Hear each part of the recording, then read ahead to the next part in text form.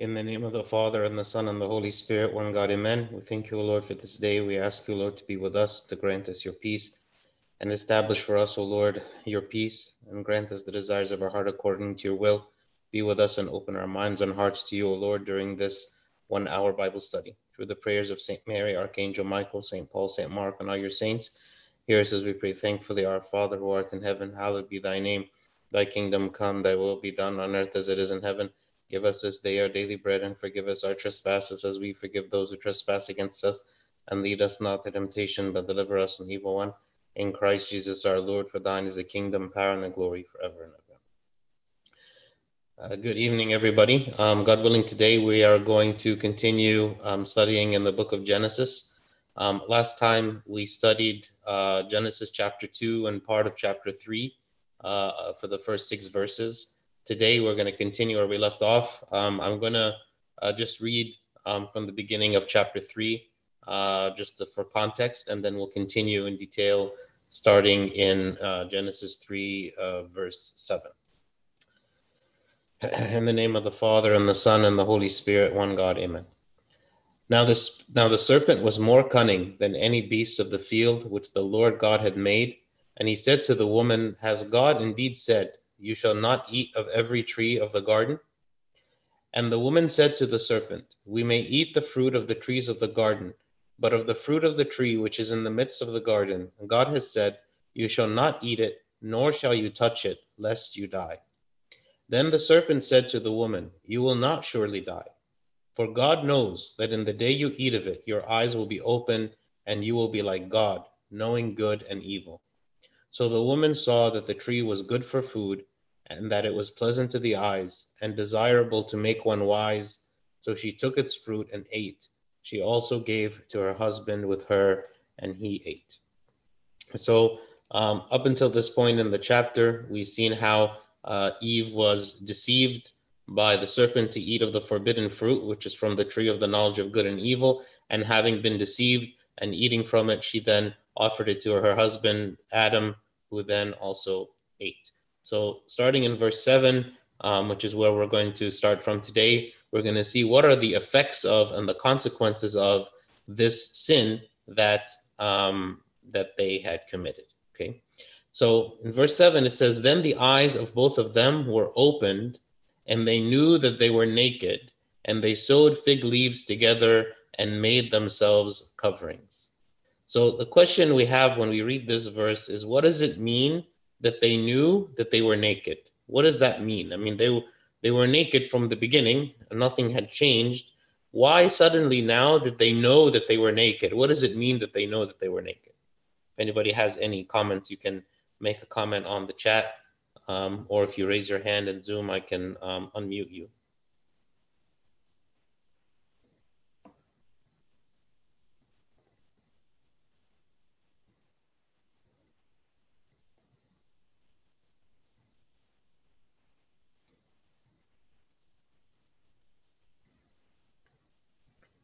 Anybody have any input on that?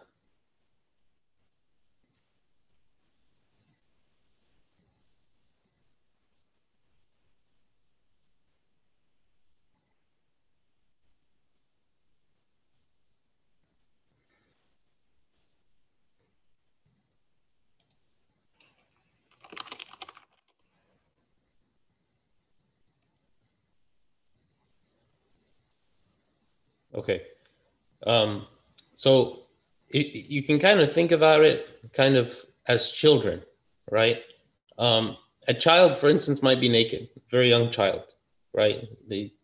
And sometimes, like, we know those who are parents, we have to tell our kids, it's like, change your clothes in your room. Don't come out of your room when you're changing clothes. And if there's people in the house, you can't just go walking around the house. You have to, understand the idea of privacy, for instance, right? Which is something that intrinsically in children is not something that they really understand. It's something that might be kind of foreign to them to even understand what are we talking about, right? Somebody has their hand raised. Go ahead, Faye. Yes, hello, Father. I think the nakedness, if I'm not mistaken, I was reading Saint Athanasius in his Against the Gentiles, and he was saying that essentially feeling naked was because we're not contemplating God, and it was very. The nakedness was the kind of separation from God. It's very hard to understand, and I don't know how to explain it, but yeah. Yeah, no, very good. That's correct. Thank you, Fedi. So it was the realization of, one, their separation from God, two, their state of corruption. It was experiencing shame because when they had now eaten from this tree of the knowledge of good and evil, they understood things that are evil, right? Whereas before, everything was innocent. Everything was good. Everything, they looked at it with eyes of innocence, just like a child might look at something that is dangerous or something that is evil, something that is wicked, but they look at it with innocent eyes and they don't understand or perceive anything about it that is being shameful or evil or wrong.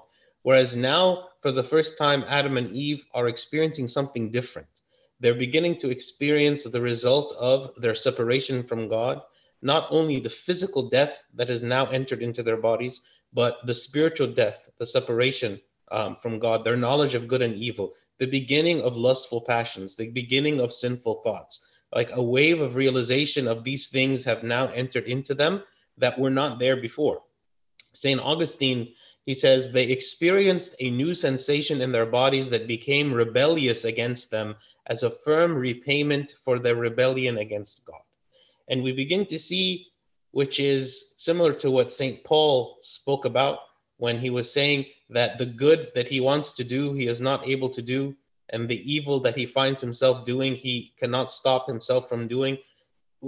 Like at this point, we now have a separation between the will and our ability to perform the will, right? So maybe Adam and Eve were now experiencing these temptations that were overcoming them or overwhelming them, right? Things that they had never experienced before, right? And they were now no longer able to withstand the shame of their new status, right? They were not bearing even to look at themselves or to be seen by each other, right? In this new corrupted state. And so their first instinct was to hide themselves, right? They sewed these fig leaves and made these coverings because they wanted to hide themselves. They didn't want their depravity to be seen by each other. And also, this is where we begin to see that we begin to hide from ourselves, right? And this, sometimes we are blinded to who we really are. We are blinded to ourselves, or we want to, when we begin to take a good look, a glimpse at who we really are, we don't like what it is that we find, and we kind of close our eyes to it, not wanting to accept the corrupted state that is in us, right? And we see this happening from the very, very first moment of the fall, is this idea of being hidden, of wanting to hide, not wanting to be exposed, afraid of being transparent, afraid of being seen and being known as I truly am.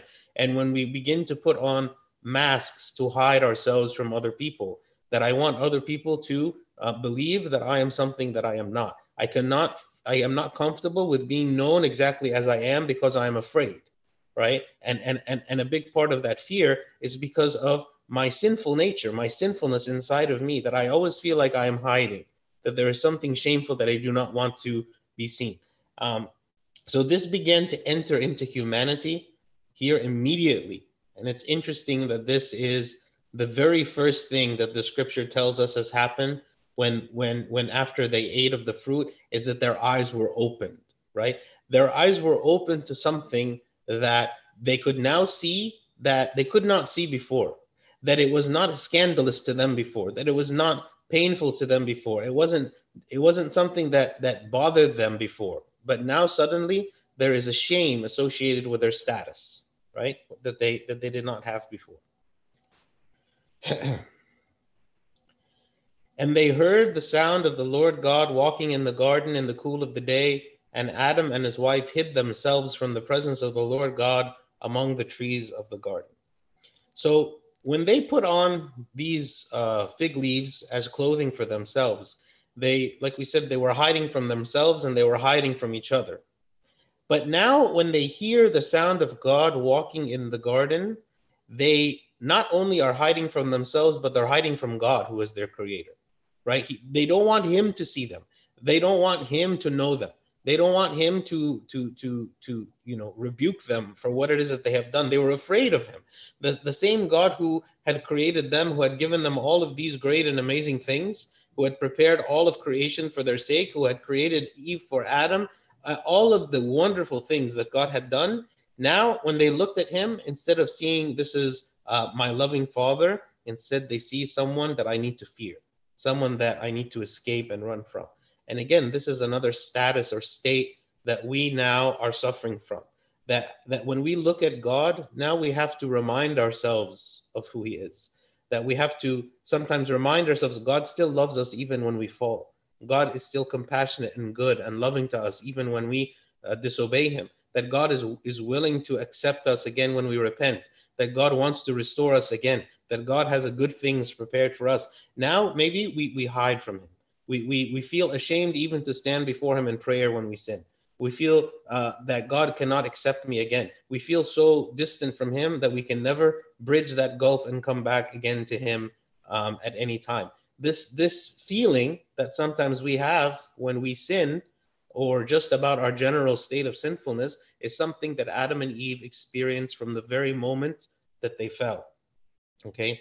But we notice here that God, of course, knowing everything that had already happened, it's not that he wasn't aware, he did not wait for mankind to come and apologize to him. He didn't wait somewhere, waiting, saying, you know what, Adam and Eve, they have broken my commandments and I'm upset with them.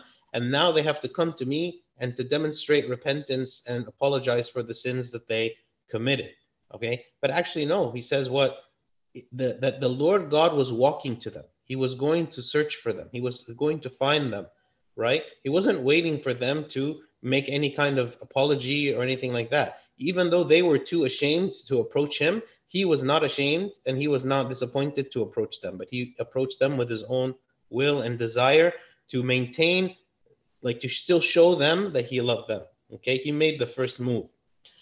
But instead of them being joyful, like we said, they fled, right? And instead of being joyful, maybe for us, instead of being joyful at the prospect of a confession, for instance, when we say, well, we need to go confess our sins, how often is it that when we go and confess, or the idea of confession is something that brings us fear, something that makes me feel ashamed, something that makes me feel like, well, you know what, if I reveal myself, if I reveal my sins in confession, then I will be ashamed that my father confession will be ashamed of me, or I will be embarrassed, and so on. This is the same idea here that we see with Adam and Eve, right? God was there present so that they could come and they could confess their sins to him. They could apologize for what they had done. They could repent of what is it that they had done. But here we see them running. And just as we sometimes run from God whenever we sin, and we do not want to approach him, and we feel afraid and nervous to even admit or acknowledge the sins that we have made. And so again, they are hiding, right? They are hiding from him. In Hebrews 4:13, it says, and there is no creature hidden from his sight, but all things are naked and open to the eyes of him to whom we must give account. So while Adam and Eve felt that they were somehow hiding from God, and yet here we read that everything is naked to him. There is nothing that we can do to hide from him, that he sees us always and knows our hearts and minds always. And to him is the one who should give account. So we might think that somehow we are fleeing or running, but there's actually no way for us to flee. Also, St. Ambrose says, the guilty conscience is usually heavy laden, so that it punishes itself by itself, without need for a judge, seeking to get covered, but would be naked before God. That again, sometimes we punish ourselves, we blame ourselves when we sin, and we have a guilty conscience and that is heavy laden, right? But does that cause us to seek to confess our sins, to remove that burden from us when we go and confess? Or does it just cause us to cover ourselves more and more and more, whereas in the end, we are still naked before God? right? We punish ourselves and keep ourselves away from confession to lighten the load because we are afraid. But in the end, it makes no difference because God sees us one way or the other. The confession is there for us. The confession is there so that we can unload the sins that we have committed, not because God is going to somehow be informed of something that he didn't know before. He knows us one way or the other. So again, there's no way to flee, right? There's no way to flee from him. Yes, Faith. Abuna, I have a question. So in the past, I've been encountering this. You were talking about this inherent shame that we feel when we get separated from God. So, okay, God gave us this grace of repentance and confession. However, Abuna, how can one deal with the shame that one might feel if they are committing a sin, but they feel shame that they are doing it, like, let's say, in front of unbelievers, you know? If we are, being part of idol talk, or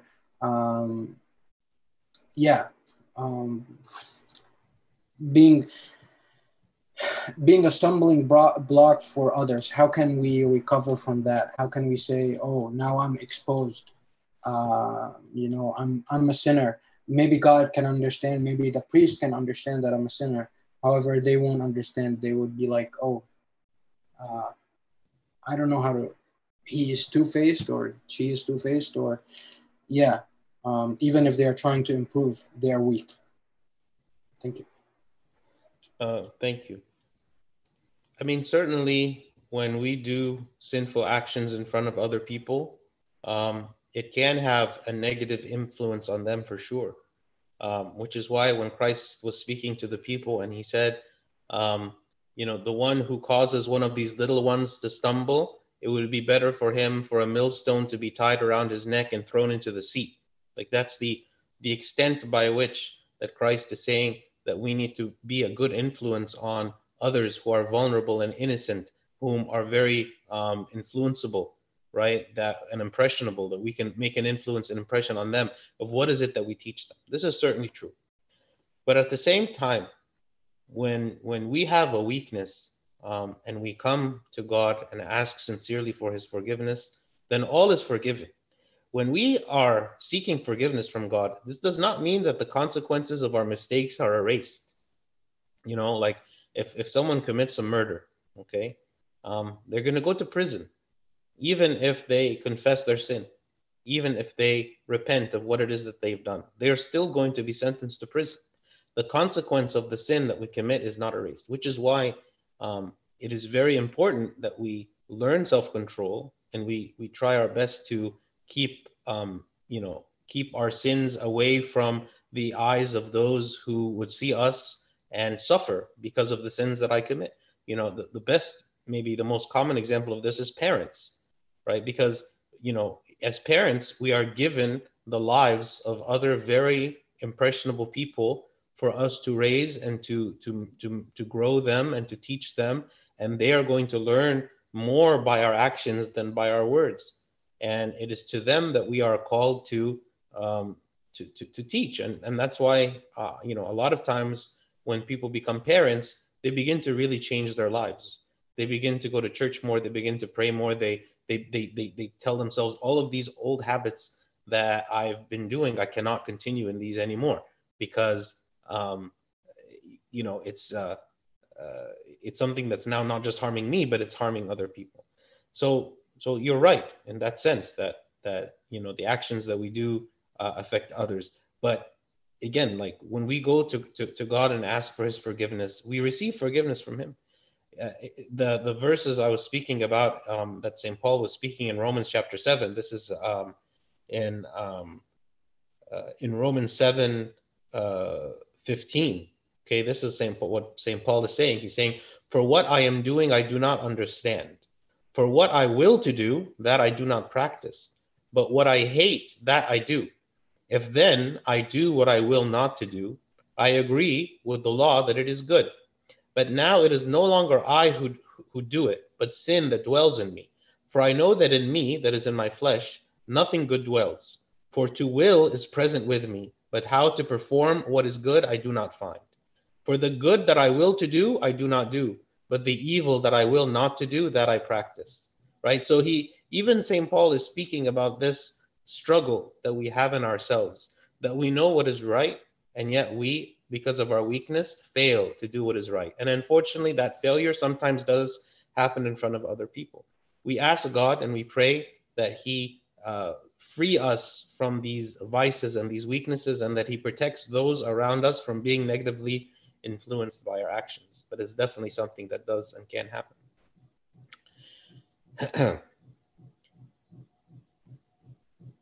Okay, verse 9. Then the Lord God called to Adam and said to him, "Where are you?" Okay. Why do you think God asked this question? Where are you? What kind of question is this? What do you think?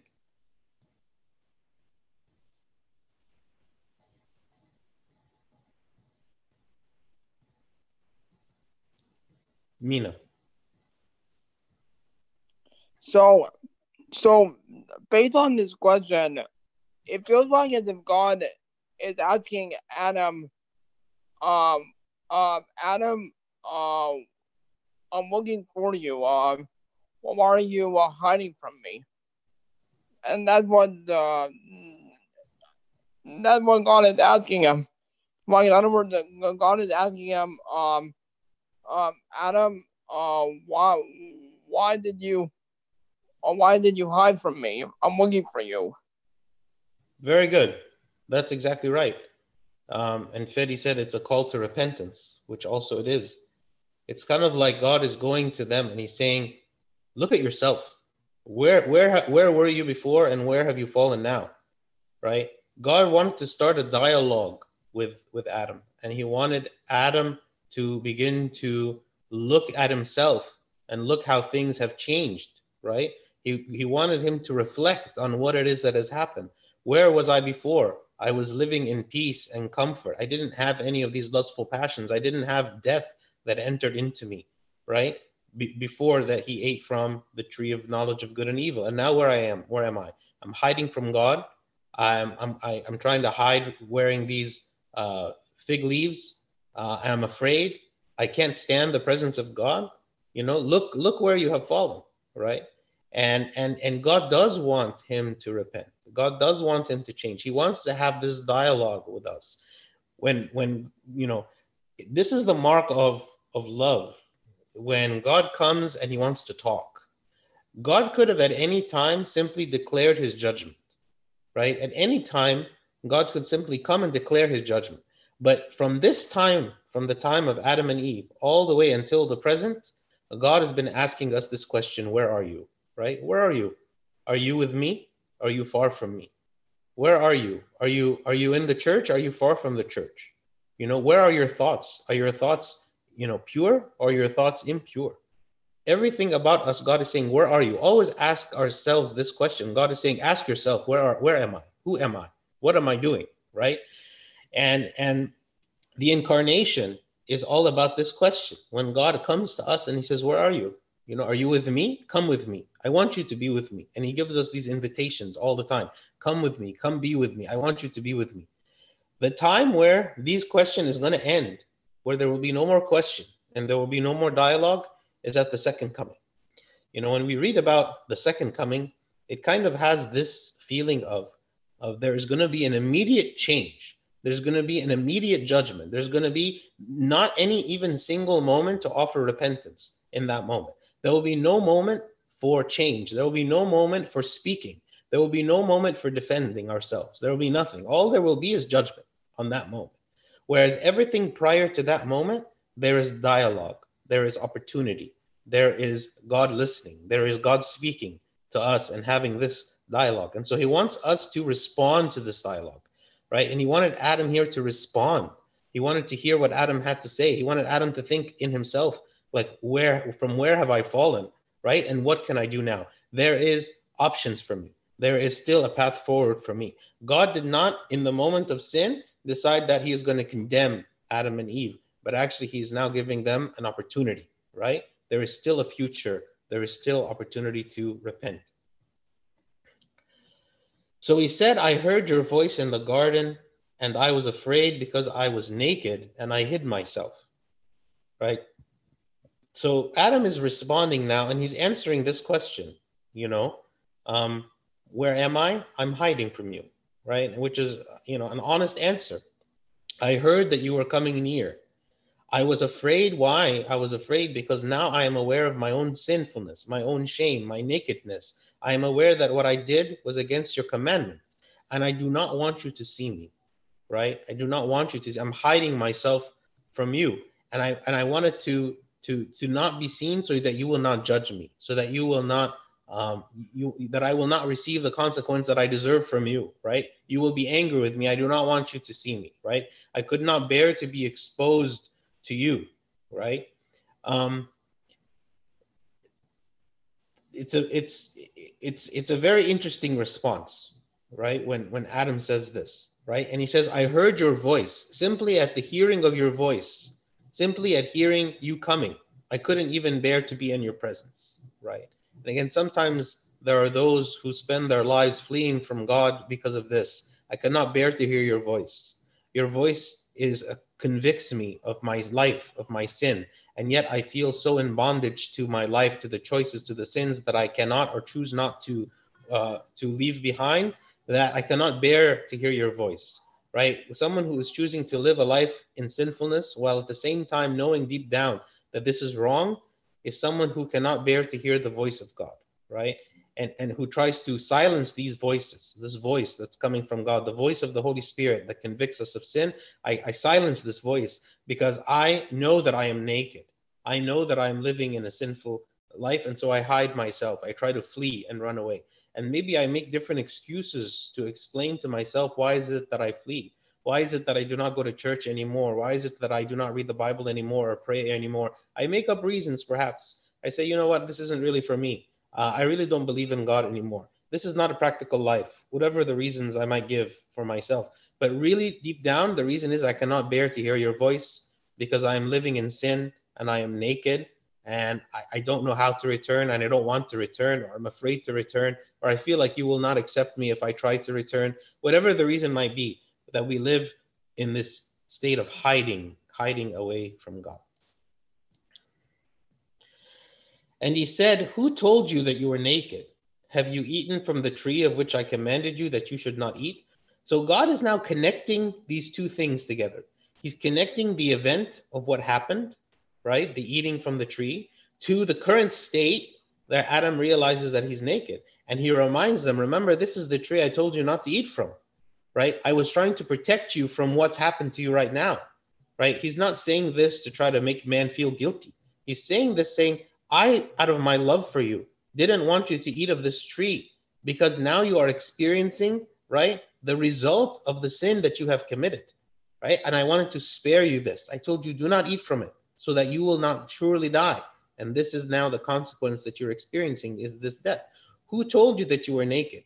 Why now are these lustful and sinful passions arising up in you, right? They are coming because you ate of this and you sinned, right? You sinned against me. So God is here continuing this dialogue, right? He's continuing this dialogue, and he wants to remind them that he is the one who is trying to keep them from falling into this to begin with, okay? And so he asked this other question, who told you, right? Who told you that you are naked? Then the man said, the woman whom you gave to be with me, she gave of me of the tree, and I ate. So here is the next step in this process of falling, right? Is now the man starts to, instead of taking responsibility, right? Instead of taking responsibility for himself in this moment, instead of him just coming to God and saying, I was wrong, it was my fault, I should not have eaten of it, who knows what would have happened? You know, who knows what God's response would be? We read about, like, in the story of Jonah and the Ninevites, when God declared his judgment on Nineveh and said that this city of theirs was going to be destroyed. And he gave no option for repentance. He didn't say, repent or else I will destroy. He just said it will be destroyed, right? And yet when Jonah preached to them and they repented, God relented from his destruction of the city, right? Who knows what would have happened in this moment if Adam had actually declared that he was wrong, that he should not have eaten, instead of what blaming someone else and justifying what it is that he had done. So here immediately we see what this division that begins to happen between the man and the woman. The woman you gave to be with me, she gave me of the tree and I ate. He did not take any responsibility. He blamed Eve. He didn't think to himself that he was made in the image of God. He had the free will to resist, right? Even though it was offered to him by his wife, he could have refused her. He could have refused from eating it, and he was accountable for what it is that he had done, right? We are called to resist sin regardless of who is it that offers it to us, whether it be someone close to us, whether it be a friend or even a family member or someone who offers it, even out of, the temptation might be more because it's being offered to us by someone who is close to us. But here we see what we are still accountable for the sins that we commit, even when it is offered by someone as close to us as our husbands or wives, right? Someone very close. We are called to be accountable and not to blame our sins on somebody else, okay? So now having asked the man, right, and saying what, and he said what, that it is the woman, right? He didn't even refer to her as my wife. It says the woman you gave me, like it's you're the one who gave her to me to begin with. Like he's also partly blaming God in this, because he's saying you're the one who gave her to me. If you did not give her to me, then maybe I would not have fallen, right? So he's not only blaming the woman, but he's blaming God himself, right? No accountability at all. And the Lord God said to the woman, what is this that you have done? Notice that God has not rebuked the man for the way that he spoke, right? He didn't tell Adam, how dare you talk to me this way? You are blaming the woman. You are blaming me for giving her to you. Remember that when you saw her, what did you say? Bone of my bones and flesh of my flesh. That's what you said when I gave her to you. I gave you something that was good. And now you are blaming me for what happened, right? God did not say this. He didn't answer Adam this way, but he was very gentle in his answer. So, and the Lord God said to the woman, what is this you have done? The woman said, the serpent deceived me and I ate. We see the exact same thing. She is deferring responsibility to someone else, right? She takes no responsibility. Even though, yes, she was deceived by the serpent. And yet what? She is responsible for her own choices because God gave her the knowledge of God. He told her what was right and what was wrong, right? And he gave her free will. So because she knew right from wrong, and because she had free will, she could not be exempted from, consequence or responsibility for this sin that she committed. In John 8:44, it speaks now about the devil, about his nature. It says, speaking about him, he says, you are of your father, the devil, and the desires of your father you want to do. He was a murderer from the beginning and does not stand in the truth because there is no truth in him. When he speaks a lie, he speaks from his own resources, for he is a liar and the father of it. He is the father of lies. Every single word that the devil speaks is a lie. And if he speaks something that is not directly a lie, it is because it is a truth that is part of a bigger lie, right? This is the only means by which the devil operates. Everything he does is about lying, which is why the woman should never have been in a conversation with him to begin with, because there would be no way she can win the conversation, right? Anytime we have a conversation with the devil, we will always lose, even when we are speaking about something that is true. That's why the scripture says we should just flee the devil, flee from him, run away from him. He is not someone that we should stand up and try to defeat. We run, right? We flee from him. And so here she was deceived. And she realized, right here, when it says the serpent deceived me, she realized that she was deceived, right? But as we said last time, she had this desire inside of herself to be like God. It wasn't simply a deception that was foreign to her. The devil simply told her what she herself already wanted. She wanted to be like God. The devil offered her something and told her this is going to fulfill your desire, which is to be like God. And so she ate. So as we said before, the devil does not force us to do something against our will, but he offers us something that might already be inside our hearts, like a perverse desire that I have. And so when he offers it to me, it just makes it easier for me to achieve what it is that I already want. So now God looks to the serpent. Okay. Again, God did not rebuke the woman here. He did not tell her anything. Okay. Um, someone is saying, how do you run away from the devil or temptation? It's a good question. Running away from temptation it's many different things, right? Many different things. It's not just one thing. And the best thing, or the most successful part of this, is how we choose to live our life on a regular basis. What is it that I allow myself to see? What is it that I allow myself to hear? What is it that I allow myself to speak or to think? Who is it that I spend time with? What are the activities that I spend time with? How much spiritual activities do I do on a regular basis, like reading the Bible, reading spiritual books, going to church, taking communion? These are all part of like building up our defenses against the devil so that he stays far away from us, right? The way that I choose to live, the decisions that I choose to make, this plays a big part on how easy it is that I'm going to be deceived by the devil, because we become sensitive, right? When the Holy Spirit is active in me, I am sensitive to the deception of the devil, and I can quickly pick it out when I'm being tempted, when I'm being led down a path that is destructive, right, for me. The more that I am with God and I read the Word of God, the more sensitive I will be to his attacks. Okay, verse 14. So it says, so the Lord God said to the serpent, because you have done this, right, because you have done this deception, you are cursed more than all cattle and more than every beast of the field. On your belly you shall go, and you shall eat dust all the days of your life. Okay. So the curse of the serpent was that now he would be crawling on the ground, eating the dust of the earth, right, on his belly. Okay. So notice here that the serpent, God did not ask him any questions, right? The man and the woman, right? The man, he asked what? He said, who told you that you were naked? Or he heard, he asked him, where are you, right? And then he told him, who told you that you were naked? Have you eaten of the tree of which I commanded you not to eat, right? God is speaking to Adam. Then when it comes to Eve, he's speaking to Eve. He says, what is it that you have done? Okay, and the woman responded, the serpent deceived me. When he got to the serpent, he didn't ask the serpent any questions, because the serpent is condemned, right? The serpent is the father of lies. The serpent is the devil who has already been condemned.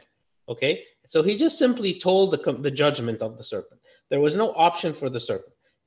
God just told the serpent, because you have done this, and here is your consequence, right, of what he has done.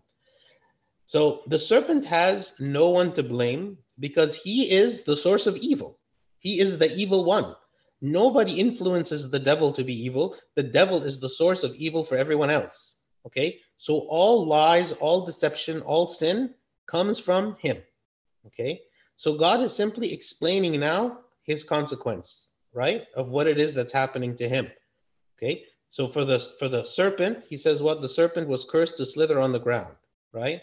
He is like attached to the dust of the earth. He is on the earth, eating the dust of the earth. Symbolically, he cannot rise up above this dust, symbolically, like toward heaven. Like he has no redemption. He has no way to lift himself up. He has no path of salvation. This is his permanent consequence, right? Eating the dust of the earth. And then now to and he continues, and he says, I will put enmity between you. I will put enmity between you and the woman, and between your seed and her seed. He shall bruise your head, and you shall bruise his heel. But what is this referring to? Okay. Enmity means to become enemies, right? So who is it that will become enemies? The serpent, because he's speaking here to the serpent when he says you, and the woman, okay? Which means humanity, okay? So there will be enmity between the devil and humanity. They are enemies, okay, from now on. And between your seed, all right, and her seed, right? Her seed, and notice that the word seed here is capitalized. Her seed means her offspring, her descendants, right? Not her immediate descendants, but from her, who is going to be one of her descendants is going to be the Messiah, okay? He shall bruise your head, and you shall bruise his heel. He shall bruise your head, meaning that he will trample on your head. He will destroy you, okay? right? He will stomp on the head of the serpent through the cross. Okay, in Colossians 2:15, it says, having disarmed principalities and powers, he made a public spectacle of them, triumphing over them in it, right? He disarmed principalities and powers, right? These evil powers, the devil himself, he triumphed over it. He's trampled on them. He crushed him. He crushed the devil. He destroyed the kingdom of Satan because he has now freed all of the righteous people from his kingdom in Hades and brought them up to paradise. And he makes for us a place in heaven with him. So the cross has granted salvation, while everyone up until that point of the cross had been under the power and influence of Satan, that no one could be freed from his dominion and power, that every single person who died up until that point entered into his domain. And yet now after that, we are free, right? And the devil has been defeated, okay? But he's saying what? The serpent will remain active, right? Because he's saying, you shall bruise his heel. The serpent is bruising his heel, meaning he will remain active. He will injure those who fall from the exalted life of faith down to the dust where the serpent dwells, meaning the devil is always going to be lying in wait. Anyone who wants to fall, anyone who falls from this life with Christ, anyone who exhibits weakness and sin is going to now be consumed by him, okay? St. Augustine says, the serpent has his eyes on you as you fall down with pride. You should watch his head, namely the pride being the head of all his sins, of all sins. So it's like in the scripture where it says the devil is roaming like a roaring lion, seeking whom he may devour, right? This is what the devil does. He was always watchful. He's always looking for any opportunity to deceive, to tempt, to cause us to fall. He wants us to fall away, right? And so he can consume us, right? But Christ has given the ultimate victory over him by bruising his head, by stomping on his head. So here he says now that the humanity and the devil are going to be enemies, okay? So that is the consequence of Satan. Now he turns to the woman. What is the consequence now that's going to come to the woman? To the woman, he said, I will greatly multiply your sorrow and your conception. In pain you shall bring forth children. Your desire shall be for your husband, and he shall rule over you. Okay. So having given the serpent his sentence, he's now speaking to her. Up until this point, if you know, we still have not heard any real words of repentance. All we've heard is blaming like others. Okay. Saint Ephraim said, Adam and Eve should grow afraid and repent, so that there might be a possibility for grace to preserve them from the curses of justice. But when the serpent had been cursed, and Adam and Eve still made no supplication, God came to them with punishment. He came to Eve first, because it was through her that the sin was handed on to Adam. So Saint Ephraim is saying now, having even heard, the God speaking to the serpent, they could have now begun to speak and offered repentance, and yet they had not. Okay. So as to the specific consequences here that is given to the woman, when God says that he will greatly multiply your sorrow and your conception.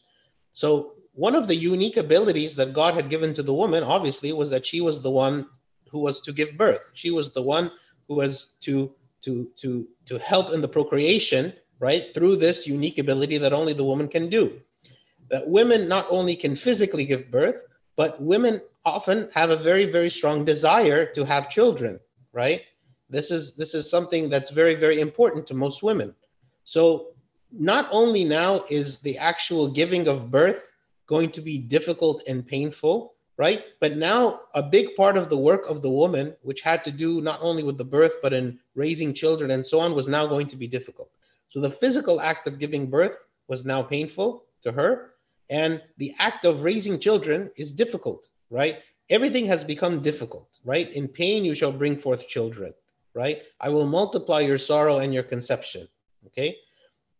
Also, it says what? Her desire shall be for her husband, and he shall rule over you, right? She is now to live in submission to her husband, and he will have authority over her, okay?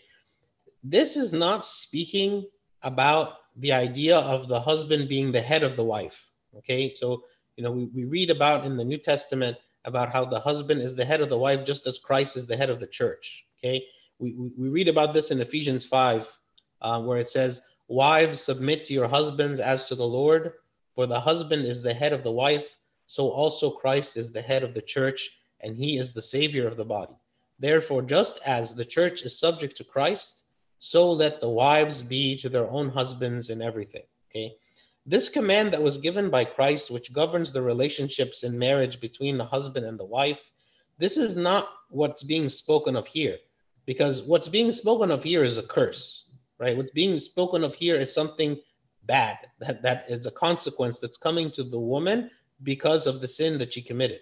But when St. Paul in Ephesians is speaking about the relationship between husbands and wives, this is not a curse. This is speaking about the way that God intended, right? That just as the Christ is the head of the church and Christ is to love the church, right? That also husbands are called to be the head of the wife and to love their wives as Christ loves the church, right?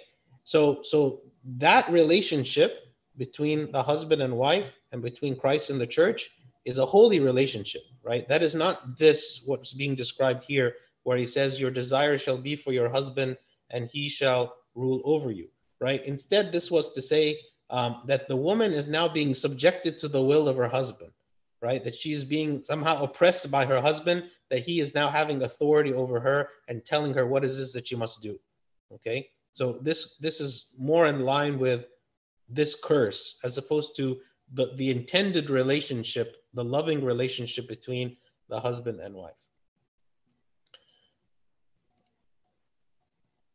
Then to Adam, so now he's given the curse to the serpent, he's given the curse to Eve, and now he's speaking to Adam.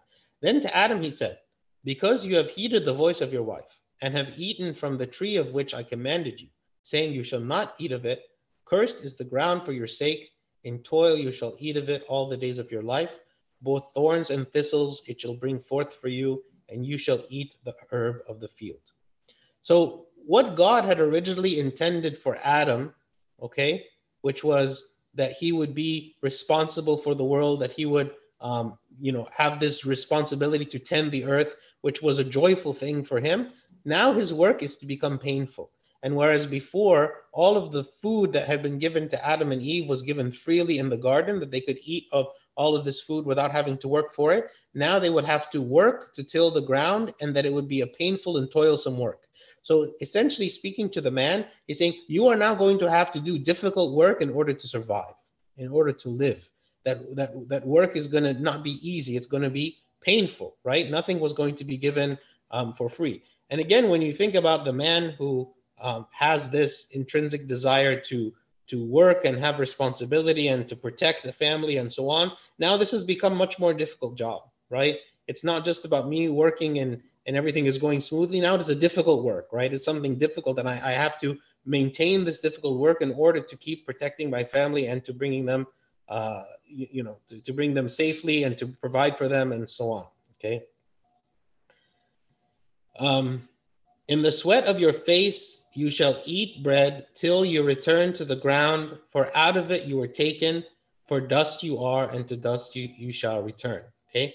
So he goes on and he says, in the sweat of your face, like this is going to be difficult work in order for you to eat bread, meaning to make a living for yourself, to have food and so on. And then finally to return to the ground. And here is speaking about death, right? That ultimately your body, right, which has now been corrupted, is going to die, which was not the original plan or intention, but that your body is going to age and it's going to die. For out of it you were taken, from the dust, and to dust you shall return again. It will revert back to its form. The breath of life that God had gave was not going to sustain the body forever, because now the body had become corrupted. So there was like a time limit on his life. But in the resurrection, when Christ resurrected, what is it that God did? He turned this consequence of death into something good. Because when death entered the body, it meant that he was physically going to die, and it meant that he was separated from God. But when Christ rose from the dead, he made this death to be a death of the corruption, a death of the corrupted body, which then allowed the spirit to be reunited with God again, right? That is now what death has become to the believer. Death is a death of the corrupted body. This corrupted body that is in union with our spirit is what keeps us here in the world. When our body dies, our spirits go back to God. So our corrupted body is here. When our corrupted body dies, our spirits are released, are free to go to God again. So what keeps us in this state is this corruption of the body. Death is what actually frees us from the state. So God turned what was a curse, which was death, he's now turned it into something good that actually can restore us again to the original state God had made.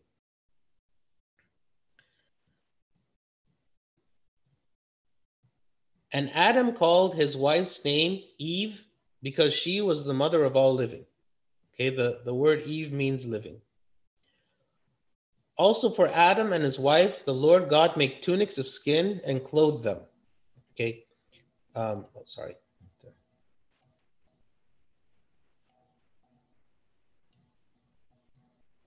Also for Adam and his wife, the Lord God made tunics of skin and clothed them. Okay, what are these tunics of skin and why did he make them? Okay, so obviously Adam and Eve, again, we said that they had been naked, so they needed to have clothes now. Okay, but how did God make the clothes? He made them of tunics of skin. These are the skin of animals. Okay, and these animals, in order to in order to get the skin, you had to kill the animal. Okay, so what does this kind of represent? It represents the animal sacrifices, right, that were to be made for the forgiveness of sins. This is the first mention of a killing of an animal, right, in the scripture. The idea that God is going to kill an animal, he's going to take the tunics of skin from the animal, and he's going to dress Adam and Eve with them, right? This points to the bloody sacrifices that were later going to be performed in the Old Testament for the forgiveness of sins, which were all from animals, and then also points to the sacrifice of the cross, right? St. Ambrose, he says about these coats of skin that they were also like a symbol of the labor for the works of repentance. And he said, God clothed them with the coats of skin and not of silk, meaning that these are, it's like a difficult path of repentance, that I have to do spiritual struggle, that I have to like really wrestle with myself and to attain virtue, to grow in God, to have spiritual progress, and to repent of my sins, and so on. So again, like this, tunics of skin represent the bloody sacrifice. Then the Lord God said, behold, the man has become like one of us, to know good and evil. And now lest he put out his hand and take also of the tree of life and eat and live forever. Therefore the Lord God sent him out of the Garden of Eden to till the ground from which he was taken. So we see here now, man, Adam and Eve are ejected from the Garden of Eden, okay? And what is the reasoning why, right? It's very interesting to read the reason. He says, lest he put out his hand and take also of the tree of life and eat and live forever. Okay, so that's interesting that he would say that. Okay, we have a question here. Fedi. Yes, Father. So this is a very interesting verse. I forgot the previous question, but this one. So when Satan or the serpent was talking to Eve, he was like, "Don't worry, you're not gonna die. God just doesn't want you to be like him, knowing good and evil." So one of the many atheistic claims is, oh, God didn't want you to be like him, knowing good and evil. Actually, Satan is very freeing. You know, he wanted you to know good and evil. Look how oppressive God is. How can we respond to this? And what does it mean that we now know good and evil? What does it mean, what? What does it mean that we know good and evil now, as opposed to before, where like we didn't know good and evil, or did we? I don't know, because God is saying, behold, the man has become like one of us.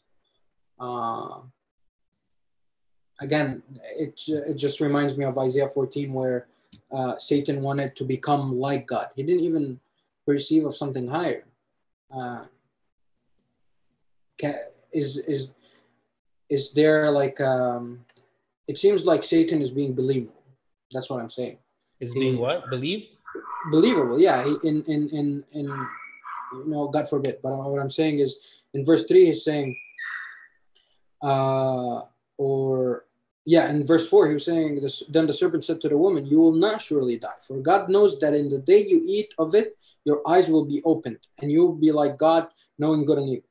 And we learn from the church tradition that, Satan sometimes might say something true to make a lie believable. Mm-hmm. So it appears that in verse 22, God is saying, the believable part actually is that now you behold, the man has become like one of us to know good and evil.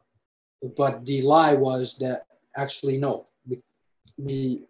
we are getting the consequence of death. So what I'm saying is, Abuna, how can we respond to that question, that atheistic claim that Satan is freeing? Because, hey, God was being oppressive by not wanting us to have the knowledge. Okay, I understand. Yeah, thank you, Faith. So I guess the fundamental question we ask is the knowledge of good and evil something that is always good for us to have? Like for instance, for young children, let's say, because really to God, we are like his children, his young children, like impressionable, innocent. So if we go to our young children and we tell them all the good and evil things in the world, right? What is it that we are doing to them? We might be scandalizing them. Like we might be giving them information that is harmful to them, even though it's true, even though it is accurate, and the certain evil acts that we are going to describe to them actually happen, and we're giving them knowledge. But it doesn't mean that all knowledge is edifying, right? There is knowledge that we cannot handle, right? There is knowledge that we cannot take, right? Which is why God does not give us all knowledge, right? He does not give us everything all at once, and he wants to protect us from things that could be harmful to us, just as we protect our children from things that are harmful. So as we mentioned last time, it is not to say that God would have forever denied Adam and Eve any knowledge of good and evil, but that they at this stage had been too innocent and ignorant for them to learn all of this all at once by eating of this tree. So God wanted Adam and Eve to grow, but they could not have grown instantly in this way by knowing this. So when he says like becoming like one of us, God knows all good and all evil, but God is not going to be negatively harmed or damaged or affected by any knowledge because he is God. So it is not to say, so what the devil did is he said a half truth. He said, yes, when you eat of this tree, you will have good knowledge of good and evil, just as God has knowledge of good and evil. But it doesn't mean that you will be able to handle it the way that God can handle it. Doesn't mean that you will be able to do good with it, right? Just as God is doing. So here, when God is saying, behold, the man has become like one of us to know good and evil, right? This is true, but this isn't something that was beneficial to man, right? Something that can harm him, which is what God was preventing, wanted man to be protected from this, okay? So, but also, like we said last time, the knowledge of the good and evil itself is not what brought death, right? Maybe the knowledge of good and evil could be harmful to man, but what is it that brought death? It was the disobedience of God's commandment, right? Because that is what separated them from God, is because God told them not to eat of the tree, but yet they chose to eat of the tree. And that is what brought death to them. So what God is saying here is the other tree that was in the garden, which was the tree of life. If they were to eat of that tree, then they would live forever. They would not die, okay, physically. So if they had now been in the state of corruption that they are in now, because of having eaten of the tree of the knowledge of good and evil against God's command and being separated from God, if they were to eat of the tree of life now, what would have happened to them? They would have lived eternally, but in a state of corruption. There would be no way for them to be restored again, because they would continue in a corrupted state. Imagine that it's like we are here on the earth as we are, and we are going to live forever in this state with our sinfulness, with our lusts, with all the corruption that is in us, that there would be no way for that to be undone. There would be no way for us to draw any closer to God. because we are now going to be eternally in this state of corruption that we are in. So he's saying, in order for the death that has come into man because of his corrupted state, in order for that physical death to actually happen, and God was going to turn that physical death into something good, like we said, through his resurrection, that he had to allow man to die, right? Because physically dying is what is going to allow us to return again to the state of innocence and incorruption that God wanted us to be in from the beginning. Okay? So he said, I cannot give man access anymore to the garden, because if he were to eat of the tree of life, right, he would live forever in this state of corruption. Okay? Therefore, the Lord God sent him out of the Garden of Eden to till the ground from which he was taken. Okay? So what is it that God did? He didn't cancel death. He didn't say, because I love my children, I'm just going to undo what I had said. I'm going to just say, you know what? I'm just going to cancel death so that death is no longer a thing and you're just going to not be corrupted anymore or anything. He didn't go against what he said, because God is a perfect, just God. He could not have just said, I'm just going to ignore what it is that I have said previously. Okay? But what he did do is he said, I'm going to take this death that now has come on you and I'm going to remove its power, right? Because ultimately what's going to happen is that he is going to die instead of us. And through his death, we are now, once we die, able to return back to God again. Okay? So by removing man, okay, from the garden, he was going to taste the bitterness of his sin that would ultimately cause him to feel his need for God, right? So when Adam goes out of the garden, he is now going to always constantly be reminded of his corrupted state. Imagine as Adam that you were going to think back again as to how things used to be in the garden and realize that it is because of my own sin, it is because of my own bad choices that I have brought myself to this place that I am in. I need God as a savior. I need God for salvation, right? And this was the beginning of the whole process of salvation that began in man from the very beginning. So Adam and Eve are going to be constantly being reminded of their need to return to God again, kind of like the prodigal son. The prodigal son, when he reached that point, that lowest point, where he realized, I'm the one that brought all this on myself, but he realized that his father would accept him. He said, I will return again to my father. And this is kind of the same situation here with Adam and Eve. They are like in a state of suffering that has really been brought about by their own sins, by their own choices, and we are in need to return to God again. St. John Chrysostom said, paradise was given to man, and when he proved not worthy of it, he was driven out. For staying out and feeling insulted, he would turn to a better condition through repentance to be worthy of returning. And this then is the whole, essentially our whole human condition that we are living in since then up until this point now, is we are in the process of being reminded always that we need to return to God, right? And because of the resurrection of Christ, we have now the ability to return. We have now we do not need to fear death anymore, because what had originally been something that separated us completely from God, now our physical death is something that allows us to even draw closer to God, to be restored to the original state that God had created us in. Okay. So then he concludes and he says, so he drove out the man, and he placed cherubim at the east of the Garden of Eden, and a flaming sword, which turned every way to guard the way to the tree of life. So this cherubim, they prevented the man from entering the garden again, lest he ever try to enter again. Okay. So this is the account of the fall of man, that we can learn a lot of important lessons from it. Again, I mean, I'm sure, we have maybe a lot of questions that are not answered here as to a lot of details. But like we said at the beginning, this book is not trying to write a complete historical account of every detail of things that had happened, but it is for our edification and our salvation to understand where we came from and how is it that we should live moving forward. Okay. And glory be to God forever. Amen. Let's pray. We thank you, O Lord, for this day, and I ask you, O God, to always bless our time together. Be with us and be with all your people in our church and in every church. Bless those, O Lord, who are suffering, and grant them peace.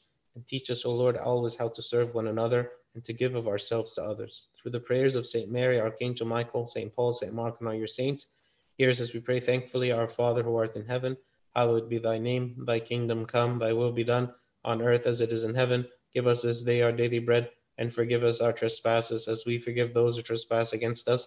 And lead us not to temptation, but deliver us from evil one.